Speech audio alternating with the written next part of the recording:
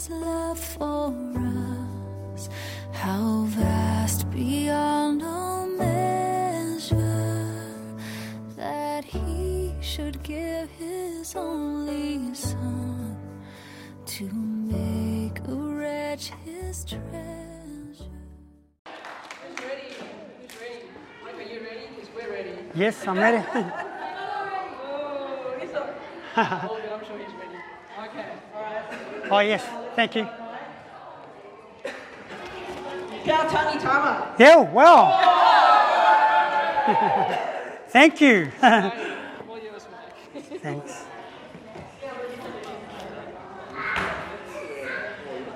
Now, anyone? Oh, this one? Yeah. Thank you. Good morning. Did you all sleep well? Not really. No one sleeps well at camp. Be honest. You forgive me if I have to put these on a little bit. I'm just reading from my notes, the phone, but he's got a giant print. I need a giant phone sometimes. Hey, I appreciate the singing. It was really awesome to once again be reminded of the old hymns that I used to be introduced to when I first became a Christian, and those songs were so precious, and it was a great reminder. So thank you for taking us there. What a special day it is today. Often you find that when Christians gather together on Good Friday, there's a solemnness. And yes, we're supposed to remember the pain and the sorrow and the reality of what Jesus went through. But really, Good Friday is good, because if he didn't die for us, we would have no hope. So it's a wonderful reminder this morning. So thanks again for the worship and the singing. Let's just once again pray. You are so, so good to us. We just want to pause and stop. Stop what we're doing. Stop what we're planning, even after camp. Stop and pause and just think through that amazing event that happened over 2,000 years ago. And when we think of our lives and when we think of our hearts sometimes, we wonder, why do you bother with us, Lord? Why do you even care? But we so thank you so much for your incredible love, incredible grace, and the death that you died on our behalf. So this morning we're like the one leper out of the 10 who comes and says, hey, Lord Jesus, thank you. Thank you so much for dying on my behalf. And so as we just stop for a few minutes to consider these things, refresh us, fill us, challenge us, and move us as you speak to us in Jesus' name. Amen.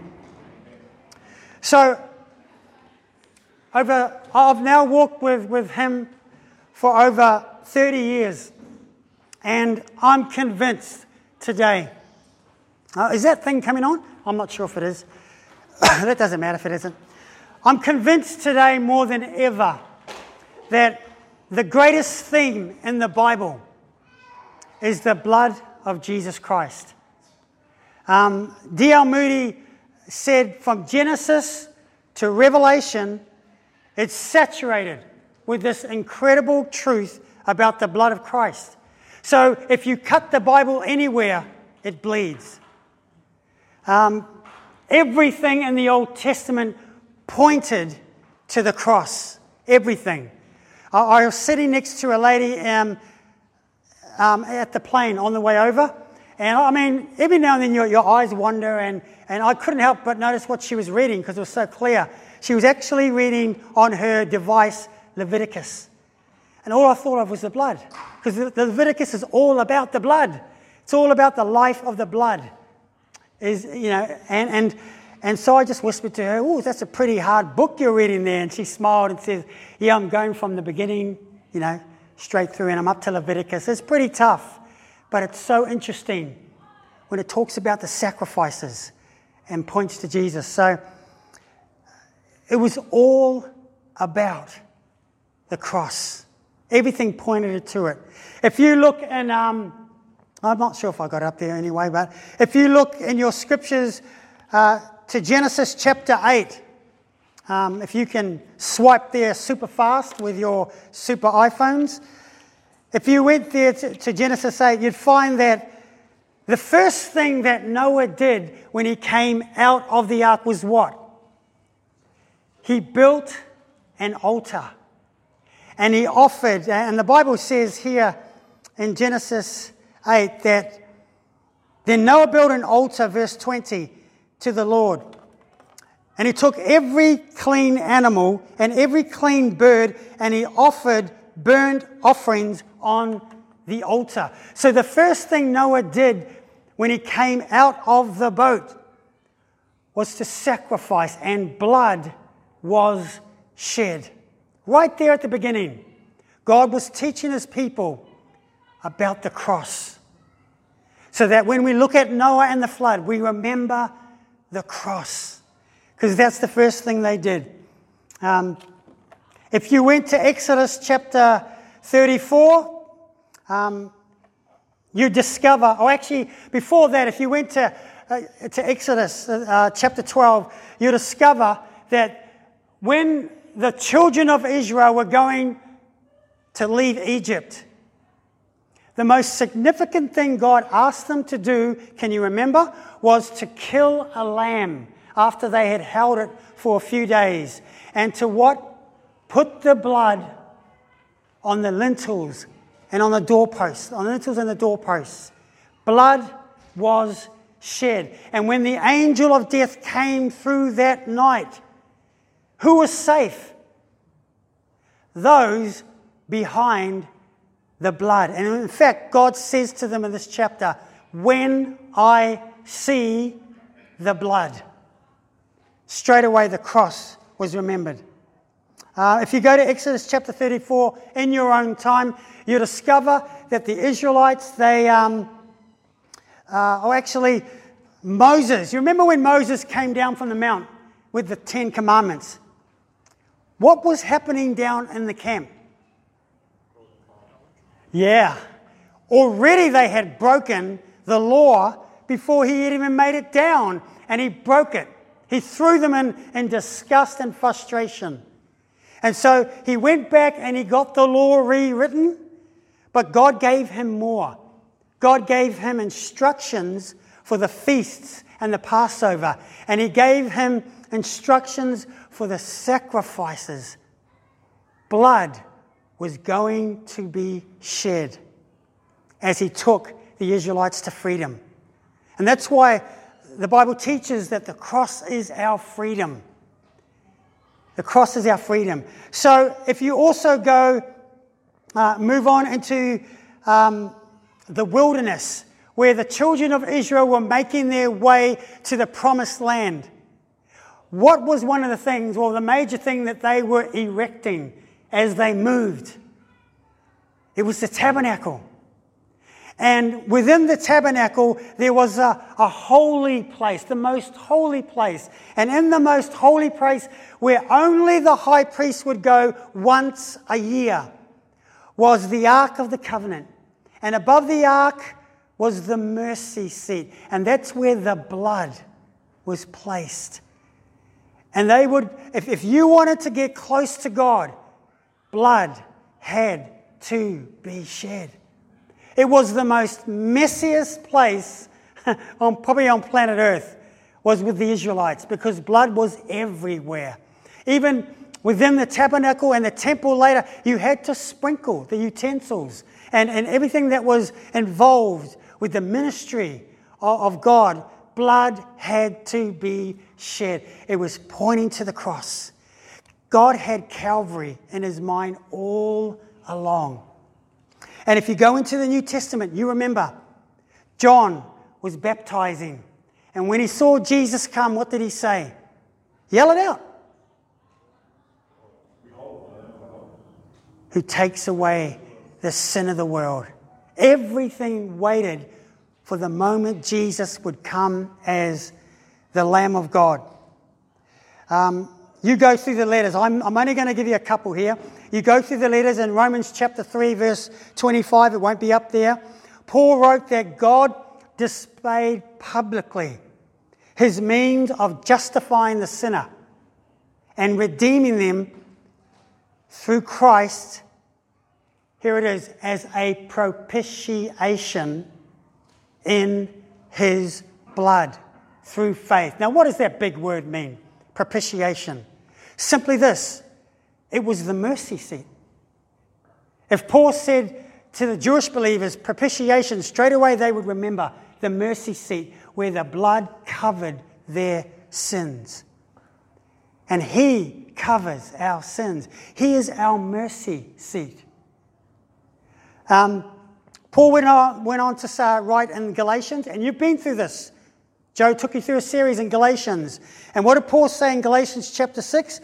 May it never be, or in the King James Version, God forbid, that I would boast except in the cross of our Lord Jesus Christ. God forbid that I should boast about anything but the blood that was shed for me. So this morning I just want us to be reminded and refreshed. Why is the blood so important? Why is the enemy so against this truth in the Bible that he will do anything to tell people you can get to heaven, but not this way? Why is it so important? Here's the first thing I want you to be reminded of. It's the only way we're going to be saved. Our kids are going to be saved. Our aunts are going to be saved. Our friends, our colleagues. It's the only way. And yet today, there is a push that everybody, their own way is the way. You don't have to just come through Jesus. You can come through this way, that person, this ritual. But no, if you want to get into heaven, if you want to spend eternity with Jesus, if you want a new body, who doesn't want a new body? Come on. After camp, you will want a new body.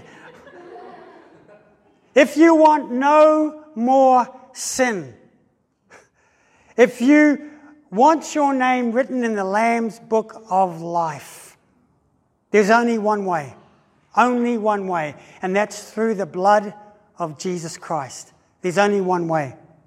And the book of Hebrews writes in chapter 9, verse 22, and without the shedding of blood, there is no forgiveness.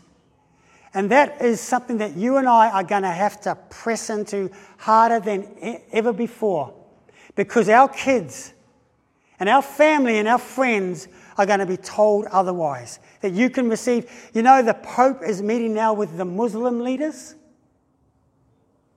to have an interfaith coalition of belief. And yet Jesus says, what did he say? I am the way, the truth, and the life.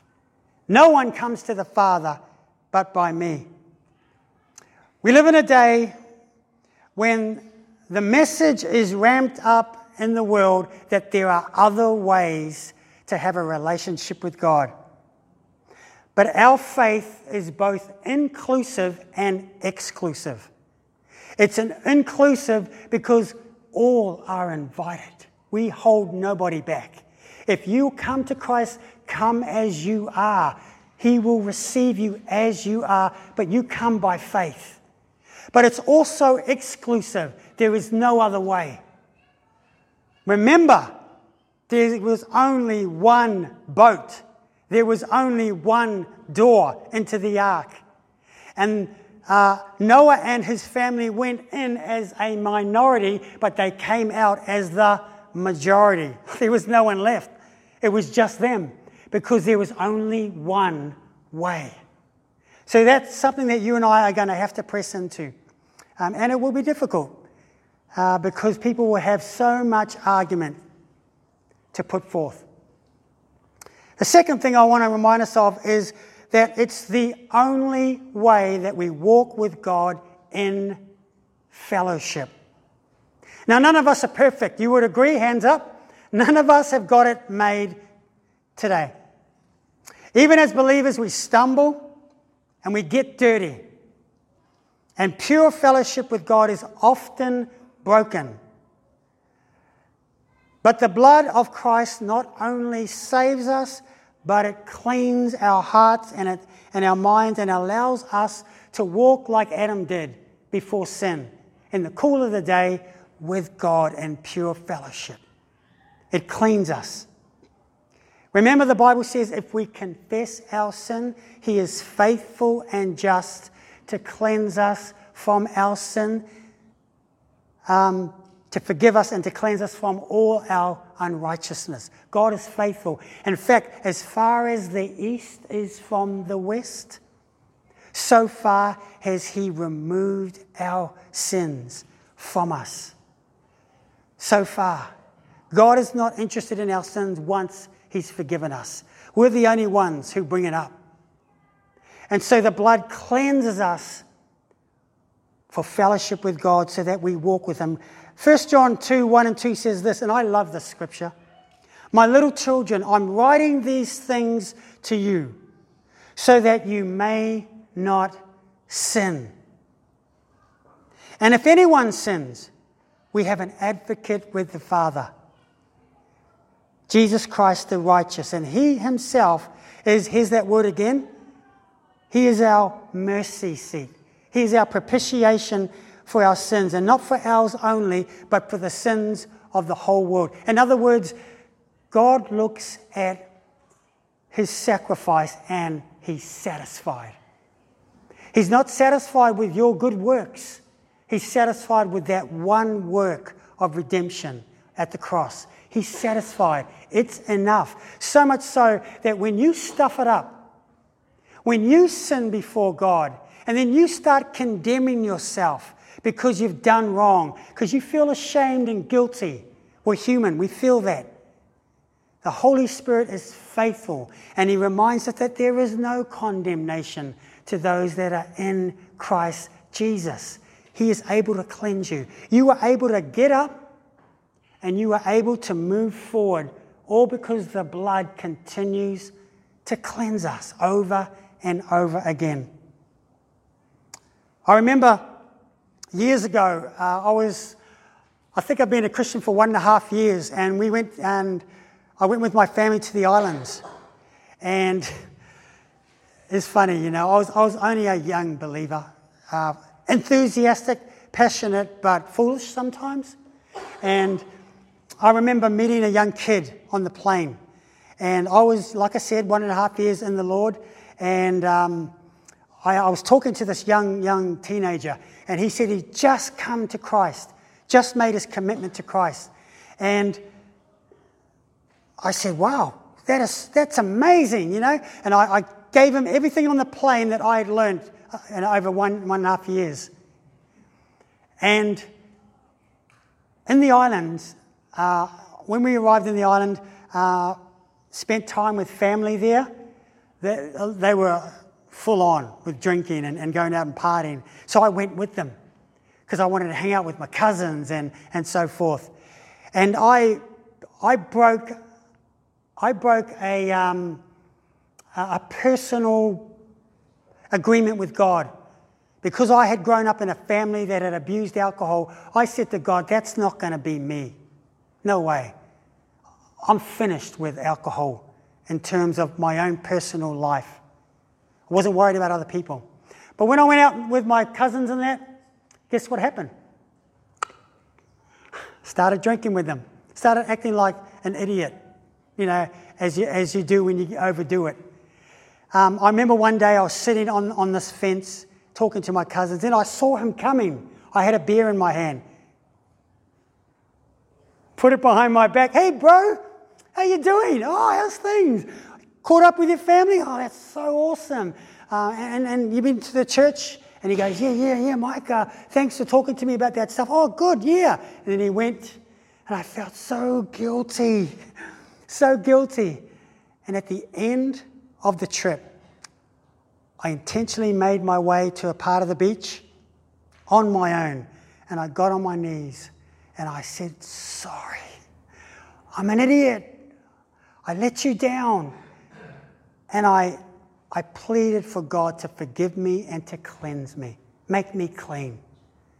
And he led me once again to these scriptures and says, I've already done it. You just had to ask. You just had to confess. It's fine. You're forgiven. You can get up and you can walk again. You can hold your chin up. You can go forward because my blood cleanses you.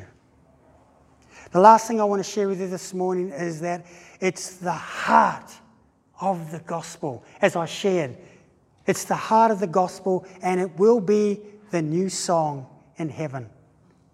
The Bible says in Revelations 5, 9 and 10, and they sang a new song, saying, worthy are you to take the scroll and to break its seals. For you were slaughtered and you purchased people for God with your blood and nation. And you have made them into a kingdom of priests to our God, and they will reign on the earth, all because of the blood of the Lamb. So while it's nice, as I mentioned to Carrie, while it's nice to have, maybe I didn't, I get confused, I've spoken to a lot of people already, so that's my way of getting out of that. While we think about Easter bunnies and chocolates and get our families to just rejoice and enjoy that kind of season, stop either today or sometime before Easter's over and come like the leper, the one leper, and say, thank you for thinking of me. Thank you for leaving the 99 and running after the one. Thank you that when I was brought up with Buddhist parents, you were looking at me and you were watching over me. Thank you that when my family was so entrenched in Roman Catholicism, you looked down upon me and you stayed with me until you reached me. Thank you. Thank you that when my family were boozing and giving me an environment to cling on to that would only cause loss, pain and damage, you still looked for me and you found me. Thank you for the cross. Thank you so much. I want you to close your eyes and I want to read again another of one of my favorite hymns. And I want you to listen to the words and take it in. There is a fountain filled with blood, drawn from Emmanuel's veins, and sinners plunged beneath that flood lose all their guilty stains. The dying thief rejoiced to see that fountain in his day, and there may I, though vile as he, wash all my sins away. Dear dying Lamb, your precious blood shall never lose its power, till all the ransomed church of God be saved and sin no more. Ever since by faith I saw that stream your flowing wounds supply, redeeming love has been my theme and shall be till I die. And finally, when this poor, lisping, stammering tongue lies silent in the grave, then in a nobler, sweeter song, I'll sing of your power to save. Lord, we come to you as just simple, down-to-earth people who've been washed in your blood. And yet there are so many out there that haven't. I pray that the reality of what you have done on our behalf would stir us into action, would fuel us with a message for our friends and family that there is another way to live life. Thank you for the blood that saves. Thank you for the blood that cleanses. Thank you for the blood of Jesus that will forever be the song of heaven. And we acknowledge before you, Lord, that we don't know the half of the power of your precious blood in our lives. Lord, make it real to us. Make it a song every day on our lips of praise to you. In Jesus' awesome and wonderful name, amen.